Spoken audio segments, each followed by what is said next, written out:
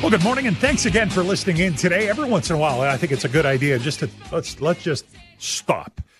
Let's just stop, open up the phone lines, and see what's on your mind. 1-877-332-8255. Always happy to talk about, could be something that we've got on the show this morning. Maybe it's something that you've got on your mind. For example, Clayton in Saskatoon, texting in, we've been talking a lot about the Miles Sanderson and the inquest situation. Clayton says the Miles Sanderson issue is so full of obvious problems. That's why no one has the guts to say them out loud. Our parole system is broken.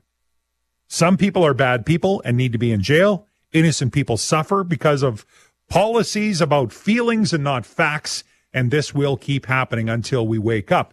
I think Clayton makes a good point. First of all, we know that bail reform and parole reform are absolutely needed. We've talked about that a lot on this show. Do you agree? You agree that we're not weighing the right information when we're making decisions about releasing people back into the community? 1-877-332-8255. You know, part of it is, and I talked a little bit about this with Doug Cuthand when he was on with me, I think we have to be able to recognize, we have to be able to say, and I don't even think we have to be brave enough to say, we just have to be able to say, there are some bad people in this world. There are some people that commit heinous crimes, and yeah, maybe they've got an addiction problem, and yeah, maybe there's been some challenges, but at the end of the day, we can't be totally far on one side of lenient, knowing that there's still a complete danger and risk to the community. And so as you listen to people that we're discussing, of course, we've been hearing about the inquest for the last couple of weeks, and people are testifying, saying they didn't maybe notice anything out of the ordinary. In some cases, there were people that were saying he should not get parole back into the community. He should be held in custody. And yet the parole board took a look at it on the matrix that they use and made a determination that he could be released back into the community. But of course, we know that our system doesn't have the supports. So knowing that, we can't think that our system is perfect, and so we're going to make a decision based on our system being perfect. It is not. We don't have supports in the community. And so in the case of Miles Sanderson, releasing him back to the community, where he is going to come into contact with the same people. I don't care. If he has a condition that says he's not supposed to contact certain people, we know how tough that is going to be to follow and how easily that will be broken. Same with abstain from alcohol and drugs. Unless there are rigorous supports, and I'm talking about virtually 24/7 supports to help a person in that situation, they're going to relapse. And if they're going to relapse and we know the danger they pose to society, maybe we should make a decision to keep them in jail. Some people are bad, and we have to understand and accept that. We can't keep making exceptions. Are there a ton of people that with proper support can kick the addiction habit, can dig into childhood trauma, and deal with all of those issues that might be contributing factors? Absolutely, there are. Absolutely, there are. But there are some bad people in the world who we have an obligation to protect society. 1-877-332-8255. Maybe it's teaching that you want to talk about, because of course the teachers are definitely in the news right now. We know that they have got a battle on their hands. The government and the teachers both showing an unwillingness to bend. Both of them are saying they're ready to talk, and yet they're pretty entrenched in their position, at least so it would seem. And we are now facing day one of what could be a long period of rotating strikes starting on Thursday. Thursday, we know we're going to start to see rotating strikes in a few different communities. Moose Jaw, Prince Albert, North Battleford. Someone texted in and said, why are all of the communities where the teachers are striking Sask Party constituencies? I don't know. I don't know that was planned out. I mean, I'm assuming we are going to see them striking in all parts of the province, in all school divisions, regardless of who the MLA might be. But the point is the rotating strikes start on Thursday. they are in a lot of areas where we have Sass Party MLAs. So you want to talk about that? 1-877-332-8255. And Bonnie is on the line from Audina. Thanks for calling in. Bonnie, you want to take us in a whole different direction when it comes to potential interference with voting. Is that right, Bonnie? Well, right now, there's so many important issues in the news, but I just wanted to remind everybody that the foreign interference inquiry into China, India, and Russia has just started yesterday, and it's going on. And there's a I'm concerned about the transparency in this, because apparently the commissioner is not allowing the Conservatives or the NDP to cross-examine the witnesses. And I just am feeling that this isn't the right thing to do. I don't understand why, because that is the purpose of the opposition, is to question what's going on. And it seems as though that the narrative that way is easier controlled by the federal government, Bonnie. So thanks so much for calling that in, and maybe you've got thoughts on that. 1-877-332-8255. Got a lot of texts coming in. People are definitely fired up about the teachers. We've got Arnie in Port Capel. Sass Party won't bend. They want education to be privatized. Running public systems into the ground is the plan. You agree with that? Hayden in Yorkton, as a former teacher, I feel that we teachers have rapidly become surrogate parents of 30 kids. We now have to teach kids the fundamental basics of life, like manners, and we have no power to punish kids for misbehavior. The kids seem to be in charge of the classroom, not the teachers. When I was a sub, I was pretty much a warm bum in the seat instead of being a good teacher, simply because discipline wasn't a thing. That needs to change. What do you think? 1-877-332-8255. Happy to take your call. Happy to take your texts. Wayne in Saskatoon is on the line. You want to weigh in on this teacher strike, Wayne? Well, yes, I do, sir. First of all, I don't know any politician who's usually swayed by what the teachers are doing. Scott Moe's not going to fold his tent, open up his wallet, and whatever else because of it. So secondly, why teachers are teachers, and here they are walking out on students to make a point. But the point doesn't need to be made, because it's not going to do any good except give kids a day off, which they don't need. And a quick little secondary thing, Evan, sorry if I have a little wee thing to say. Mm-hmm. You're right. When I went to school, we were scared of the teacher. Not because he would beat us. We're scared of the teacher. We're kids. You know what? I use the word scared too, Wayne, but you know what I think it is? I think if you and I are being honest with each other, we respected the teacher. Well, that is true. Now, my little boy is in grade 5, and they have a teacher. This grade of boys and girls, there's some boys in his class right from day one. They are just absolutely horrible. And they made female teachers very uneasy, and you know that. This man in the room, it's not happening. He lays down the law. He's got a big, booming voice, and the kids respect him and a little scared of his big voice, you know. Right. So, yeah, but the teacher strike, I'm sorry that I'm not against unions, but I am against teacher strike. And I think we need a new president in charge who can do more than just basically is this. All right. Well, Wayne in Saskatoon kind of basically calling out both sides, which I've heard a lot of people do. Say, you know, the government has to be willing to come to the table, and the teachers have to be willing to negotiate on some of these issues as opposed to taking a hard stand. Where do you fall on that? 1-877-332-8255. A lot of people are basically thinking this is headed for disaster. It's a crash course. I mean, we are headed for arbitration. But remember, one side can't agree to and trigger arbitration on their own. So if we can't get them to agree about who's willing and who isn't to bargain, do we think they're going to agree on going to an arbitration?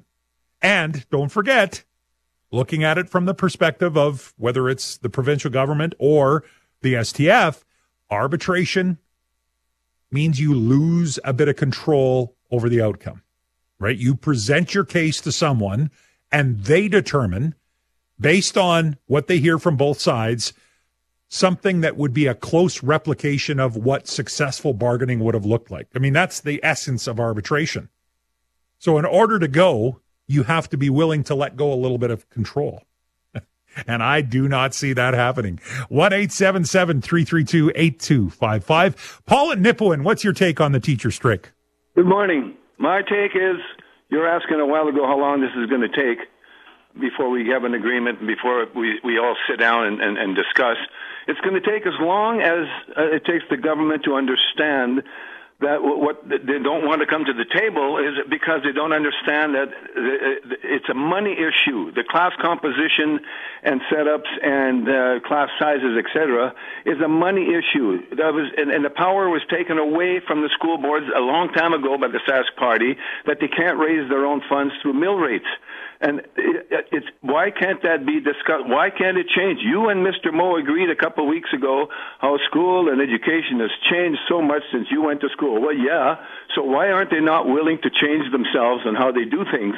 Because right now they're being a bit arrogant and they're stubborn as heck about understanding that this is a money issue. It's a money issue. There's no doubt about it. You're right, Paul. 100% right. And, on that, let's just talk about wages for a second. Let's talk about wages for a second, because there's been a lot thrown out about what the wage ask is by STF and what government is offering. So government has offered the teachers 7% over 3 years. The teachers are asking for 2% a year over 4, plus a cost of living increase. Now, there's been calculations done that have said, well, that number then becomes 23.5%. Because we know cost of living last year was 6 or roughly 6%. This year projected to be 4, could be 4 over the next couple of years. So that, could be 23.5%. Now, when I asked that question to Samantha Beacott, she basically said, we don't know what the calculation is because we don't know what cost of living is going to be in the next couple of years, but also we're willing to talk at the table. So what that tells me, if you're listening to it, what that tells me is they don't expect to get 6% from last year, but they expect to be able to talk about how cost of living impacts teachers. I mean, that's the union's job.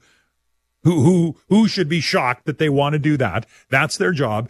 And so how it impacts teachers, and then negotiate. There's a great concept. Negotiate what that looks like. So this has sparked a lot of people to say, well, wait a minute, the MLAs they've got a guaranteed cost of living increase, and, it's built right in. So they got a hefty raise last year. Others are saying, no, they turned it down. So I wanted to do a bit of digging into that. I didn't know what the answer is. Here's what they did. Because cost of living is built in to increases for elected provincial officials, MLAs. What they decided, because last year's number would have been like somewhere between 6 and 8%. And so they discussed this. They discussed the fact that that's a large number. And so they put a ceiling and a floor, basically a cap on a cost of living increase. It can be as low as 0 and as high as 3%. So there's a cap. And going forward, unless they, vote to change it, it will be never more than 3%. So the cost of living increase they would have got in a year where cost of living went up over 6%, if they got their cost of living increase, it would be 3% in that year. Just to kind of settle the waters a little bit on that. Now, you still may say, see, the MLA's got it. Why shouldn't the teachers? But lots of people weighing in on this, and that's what this is. It's the hour of your open line, 1-877-332-8255. We'll take a quick break. We'll come back, get a couple more calls on right here on 980 CJME and 650 CKOM. Well, thanks for joining us this morning. Every once in a while, it's good just to pause and say, look, let's stop some interviews for a second and let's just open up the phone lines, open up the text lines, and hear what you're thinking about. A lot of it has been around teachers. Kevin and Regina texted in, where can this teacher thing end? My thoughts, What if the teachers agree to the wage proposed by the government, because it's not about money, and he puts that in quotes, and then the government create a policy on class sizes? Say classes over 23 kids get a teacher's aide, as well as a ratio of helpers to help high needs kids. That sounds reasonable to me. This is Kevin in Regina. And what do you think? 1-877-332-8255. We've got time for a couple more callers. Danielle from Nipawin, what's your thought on the whole teacher strike and situation? Okay, so I actually just gave up my teaching position last November. Okay. To be a farmer's wife and stay-at-home mom, and I work for the Health Foundation here. But I just wanted to give a little bit of insight on classrooms and the burnout rate in teachers due to the lack of support. So, yeah, like a raise is good for everyone. We're living an economic crisis. Everyone needs more funds. But it's definitely just getting the government to sit and look at what classes actually look like. Mm-hmm. If you ask anyone who just retired, they'll tell you that they would have never been able to teach 30 years if they started teaching in today's world. Just the complexity has gone through the roof? Insane. And needs. Like, if you have a kid who is dealing with psychological issues, it is so hard to get a psychologist. Speech comes into the school once every 2 weeks for a morning when you're dealing with so many kids. Like, this is with a small town school, but just the resources to help teachers is so limited that the burnout in teachers is astonishing. Well, I'm hearing it from many, and Danielle is a good example of someone who was in teaching and made the decision. I don't know that you make the decision. If you are 100% in love with your job, I don't know that you make the decision to leave the profession, right? I mean, but we're hearing it more and more from people, and I appreciate hearing that perspective coming in. Danielle in Nipawin is just the latest example of a former teacher, not necessarily retired, but someone who's decided to leave the profession early because of the challenges that exist in the schools today. Well, the benefit of open lines is we can flip the switch and move to a different topic just like that. We started off this half an hour talking about parole and probations and basically incarceration. I've got Kyle on the phone from Weyburn. What's your thoughts when we're talking about, I would say, the jail system as a whole, Kyle? Hey, Evan. Yeah, like, I've had friends that have been tied up in the system. I have friends who work in the system. The biggest problem is what I understand is we focus more on incarceration as opposed to rehabilitation. We don't try to, find the issues of why they're in here in the first place, deal with their drug addictions, maybe their mental health issues, as well as give them an education. Some of these people only have an elementary school or part of high school. And then we don't give them tools to get employment and progress after they get out of the system. It's basically they get so institutionalized that they know nothing else but jail as a safe haven for themselves. And so the need to set them up for success and then release them to a system with proper supports to ensure success. And we know that is a complicated and very broken part of our justice system as well. Just like that, half an hour's gone by. I think this is a good idea every once in a while. Just open up the phone lines. We'll do this on a fairly regular basis, sometimes for an hour. Today we had half an hour. We figured, what the heck, let's open them up. And always appreciate you weighing in. That number, 1-877-332-8255, is always there for you to call or text on whatever we're talking about. We're going to talk about travel challenges and what your rights are when it comes to being an air travel passenger. Next on 650 CKOM and 980 CJME.